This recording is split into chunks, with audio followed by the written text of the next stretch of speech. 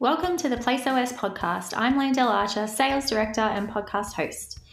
Today's interview is with Sabrina Venish. We recorded this a couple of months ago when she was working at Nube, a scale-up company from Wollongong, which is about 90 minutes south of Sydney.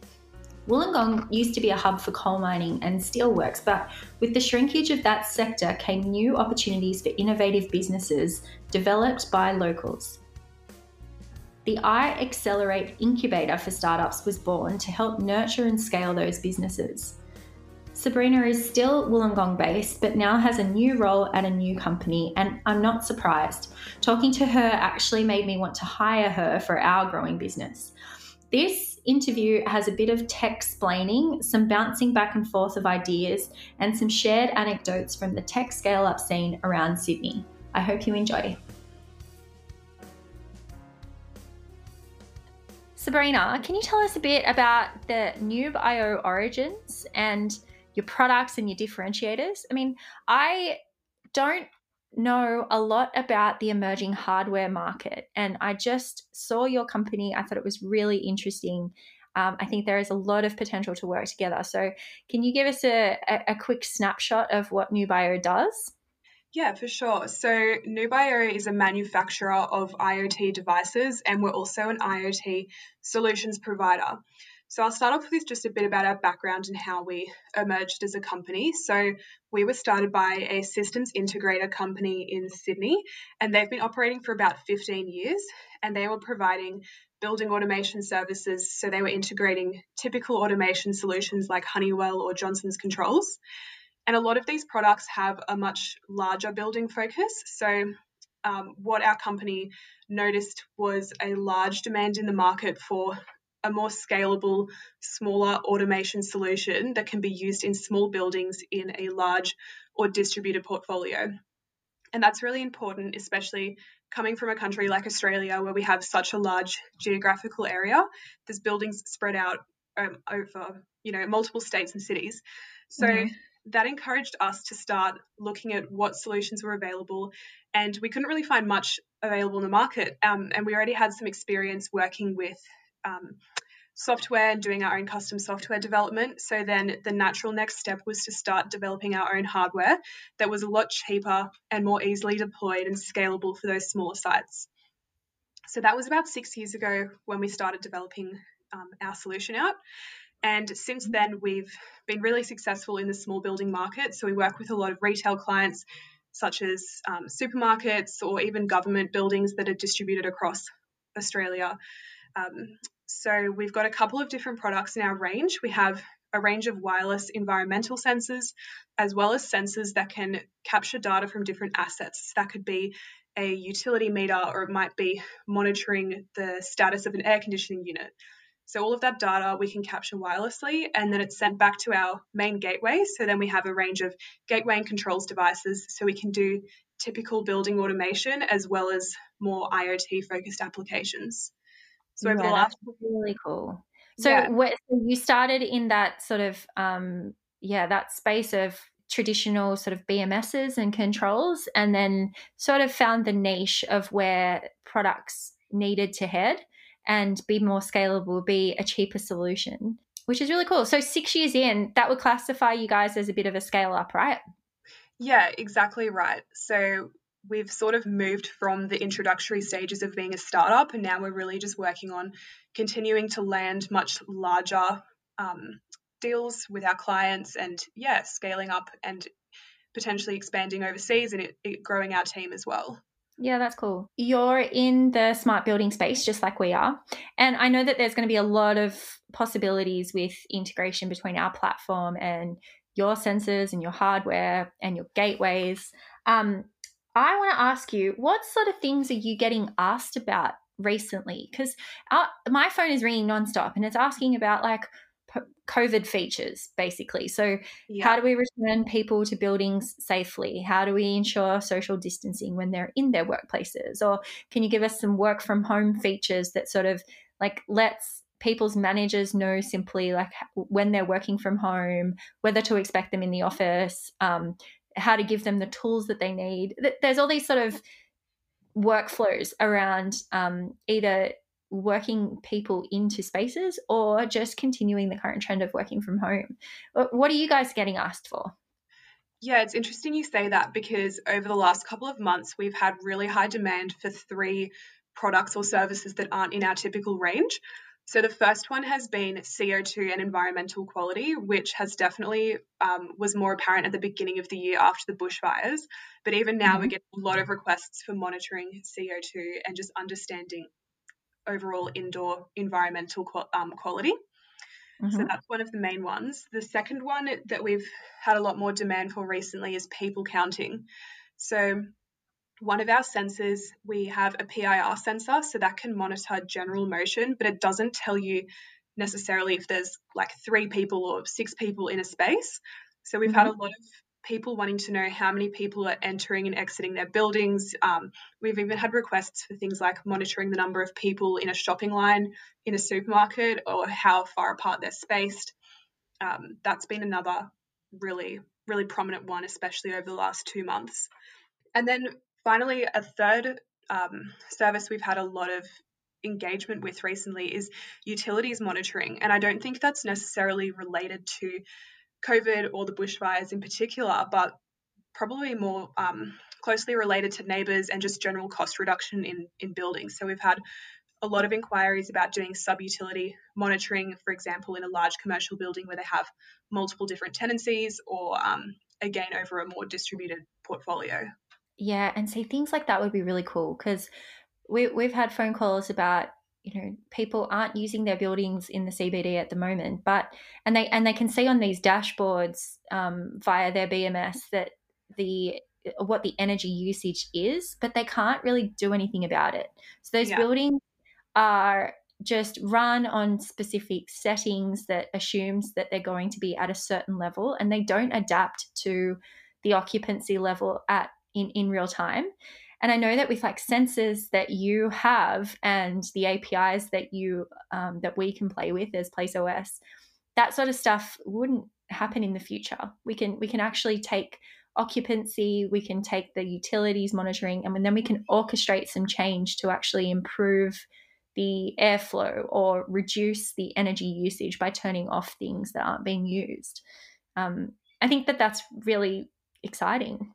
Yeah, and I think the people counting is such a good example of how we could utilize that. So saying, you have 20 people in the building, so you can optimize your air conditioning based on that, or there's actually no one in the building today, so don't run that typical schedule, have everything turned off, and then in turn you can save utilities and reduce your energy through those processes. Yes, I love that. And we do people counting via camera sensors at the moment, but in offices, they're typically pretty expensive. Like the cost range for sensors like that is, I don't know, anything from like $20 a sensor right up to $200 per sensor, which is some of Yeah. the costs that I've seen. But you guys have had some real success with your hardware, and not only is it a bit more cost effective, as I understand, but you also have the ability to sort of with some of your sensors put them on and take them off, like they kind of become movable, right? Like you could put sensors into a workplace for an organization who's kind of planning to move out. You could do a bunch of analysis, and then you would have some data to take into the new workplace. Yeah, exactly right. So, one of the benefits of utilizing IoT and web based technologies is that we can perform the typical data aggregation but using all wireless technologies. So, we don't have to drill holes through the walls or run cables. You can just deploy it, and then, if it's just using screws or double sided tape or sticky tabs, the sensors can be easily removed. And then all you have to do is unplug the gateway and you can move into a new facility. So, that can really help customers out with capturing that data for a much lower cost way and then repeating that as well. Yeah, see, there's a massive market for that because I think people move from one building to the next because they figure out that they're running out of space. Yeah. But they're still very much in the dark about what that new space requires and what things actually need to go into that space. So they work with space designers, but with very little insights into what they had previously and what was really popular. And I think overlaying some of these sensor data and being able to get that sensor data really quickly and easily just a huge jump in the market. Now, you guys, like us, are a relatively small business working with large businesses. Now, I know that I get frustrated with parts of that because, I mean, Gartner tells us that the average technology sale now involves like 16 people. Yeah. Which is really hard sometimes. And sometimes, I mean, I personally get frustrated that I have to repeat myself so many times and that the internal communication in large businesses isn't great. Yeah. What do you get frustrated about? Yeah, it's funny when you talk about there being so many different people involved in a sale, because I find it really frustrating when you make a sale and then you have to go through such a lengthy procurement process. So I'm not Yeah. sure if that's something you guys have to experience much with software, but with hardware, there's a full-on process for procurement, multiple different levels of, um, you know, validation or different levels of access that we have to go through. And I guess I understand that it's not really an expectation that we can have for them to improve that, because it's just the way it is, but it's definitely something I find a bit frustrating and can really slow down the deployment process. And I guess Yeah, I know. You're yeah, selling this like easily movable thing that could go yeah, into a building like tomorrow, but it'll take 3 months to procure. yeah, exactly right. So that can be a bit frustrating. And then I guess something else that I find a little bit frustrating is if larger organizations don't have a really clear digital or IoT strategy. So they might hear about us through a webinar or at a trade show, and they say, okay, like let's put some IoT into our buildings, but they don't know what the outcomes are, or they don't have a clear strategy of how they're going to integrate that with their existing analytics provider or their existing building automation system, and that can be a real hold up. So we find ourselves doing a lot of education because people just have a lot of unknowns and they're scared about what new technologies can provide. Yes. And do they actually understand the technology? Like, do they know about LoRaWAN and different specifications?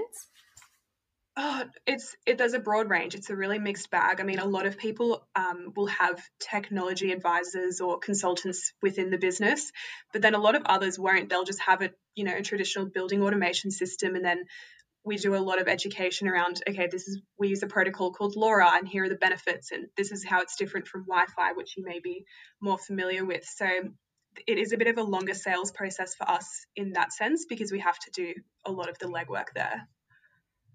Yeah, we're the same. So we don't really fit into any one particular category. So we'll get asked, are you an ESB? Are you an API gateway? Are you an IWMS platform? And it's like, well, no, we're kind of a mixture of all of those things. Yeah, We're an integration platform, but you've got orchestration, automation, control all built in with modules. So, yeah, it doesn't really fit neatly into a heading and a subheading. So it's, yeah, and that's not really a technology category for it yeah. necessarily. Yeah. So yeah, the education process is real for us as well. Can you tell us a little bit more about the technology behind your devices? Sure. So we utilize, as I mentioned, a lot of web-based and wireless technologies. So, for example, the wireless protocol we use for our sensors is called LoRa Raw. So that uses part of the protocol stack from LoRaWAN, which is a really widely and commonly used radio frequency across a lot of IoT applications. So people often see it being used for smart cities or ag tech to send small packets of data longer distances. So one of the key benefits of LoRa is that we can get really good transmission range in a commercial environment. So for example, with Wi-Fi, you might only be able to go 2 or 3 rooms away from the router. So I'm sure you've probably experienced having a dropout in your home at some point in time.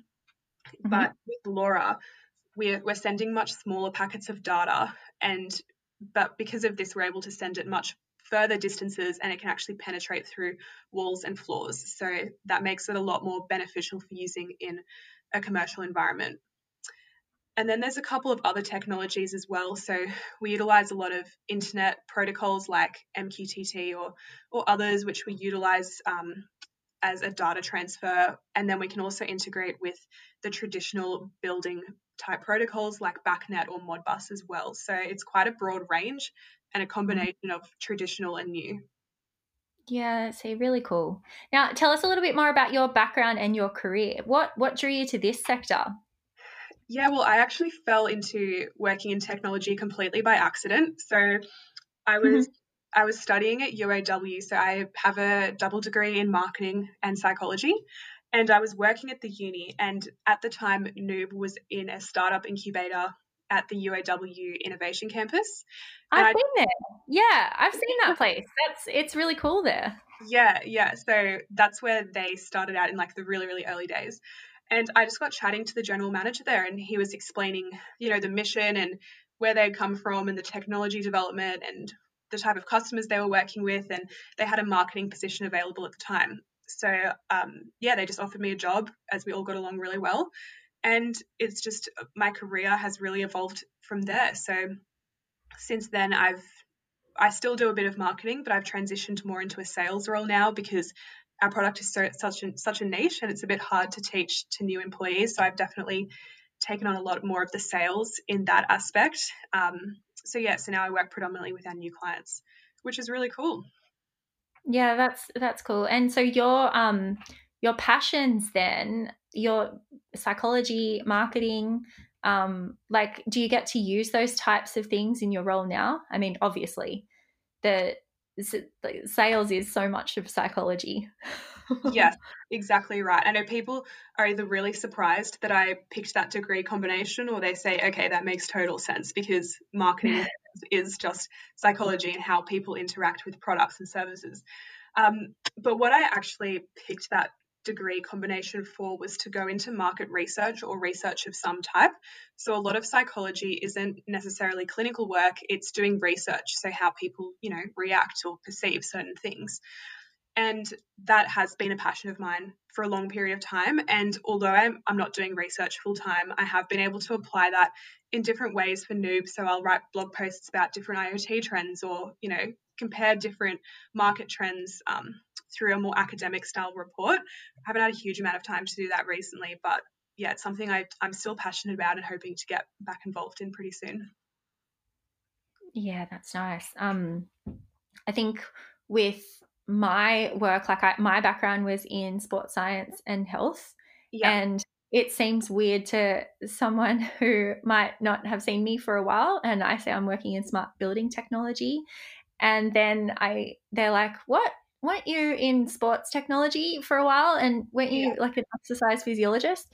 But there's just so many crossroads, right, with modern tech. Like, yeah, I think a lot of the things that you learn from any degree can be applied in this area because it's just so broad. Like the people that you're talking to, they'd be pretty similar to the people that we talk to, although we might have a little bit more of the people and culture people and the kind of experienced designers within a workplace. Whereas I'm guessing you would probably talk more with the facilities managers.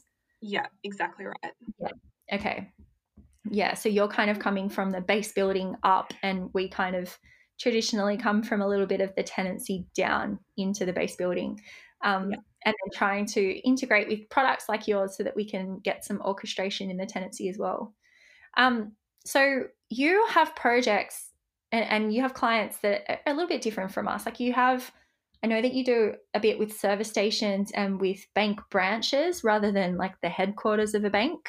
Yeah. Can you tell us a little bit about those kind of projects? Like it must be difficult with distributed places. I mean, we typically go into one building and we might do like 10 floors of that one building, but Yeah. your projects might have um, like 10 different locations in 10 small suburbs or, Yeah. can you tell us a little bit more about that? Yeah, for sure. So we started, that was our original core offering. So those types of facilities, for example, a bank, it might have one lighting system, one pack unit. It has a front room where the customers come in and then a back room where just the employees are able to go. So there's a couple of different types of subsystems there, and then they might also have other things like fridges or a couple other critical assets. So there isn't really a technology solution that can integrate so many different types of data for a low cost. So that's how we originally started this whole technology journey, and what we do for them is just aggregate all different types of data using our wireless sensors. So it could be the mechanical assets, the lighting, the environmental conditions. We also do some custom OEM development. So if they have, for example, like a hot water system or something there that they can't connect to, we develop custom modules to fit into those devices to connect that to the internet as well. And then we aggregate all of that data together in one gateway, and then we push it up to the internet. And predominantly that's being pushed to a third-party analytics provider, because these types of portfolios have such large volumes of data. So we might have 100 or 500 or 1,000 sites in a portfolio. So we just do the data aggregation on site, and then it gets sent on to the client's preferred analytics provider. Very cool. I can see exactly where PlaceOS sits in that, because we could push that data up to PlaceOS and then get some automation around what that data is telling us and what behaviors we should, like what actions we should take because of that data. So the kind of orchestration around like what to use that data for. Like, it's great to know what the data is and to look at it in a dashboard, but the next level is to be able to orchestrate some change based on what data feeds you're getting in. Yes. And that's definitely how I see building data and analytics evolving. But how do you see it evolving?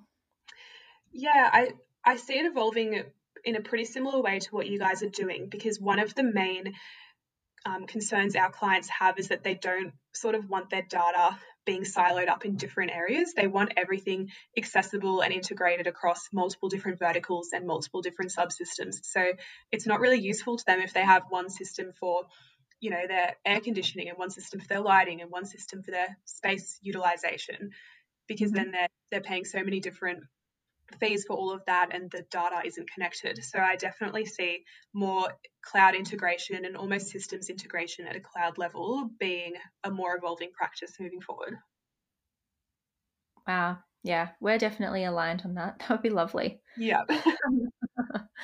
Okay, cool. Well, I've sort of gotten through all of the things I wanted to pick your brains about, because I know that you're like, even talking to you, you're insanely technical. Like, you've got so much detail there that I think will be really interesting to users. They might not have even heard of Nube and the potential and the technologies that you guys use underneath. So if someone wants to get in touch with you, how best do they do that? Probably via our website or LinkedIn. So I'm pretty active on LinkedIn. Feel free to reach out to me there, or just head to nubeo.com, and there's a contact form there as well, and I can send some information over. Okay, great. Thank you so much, Sabrina. I will see you soon. Thanks for having me. Bye. Bye.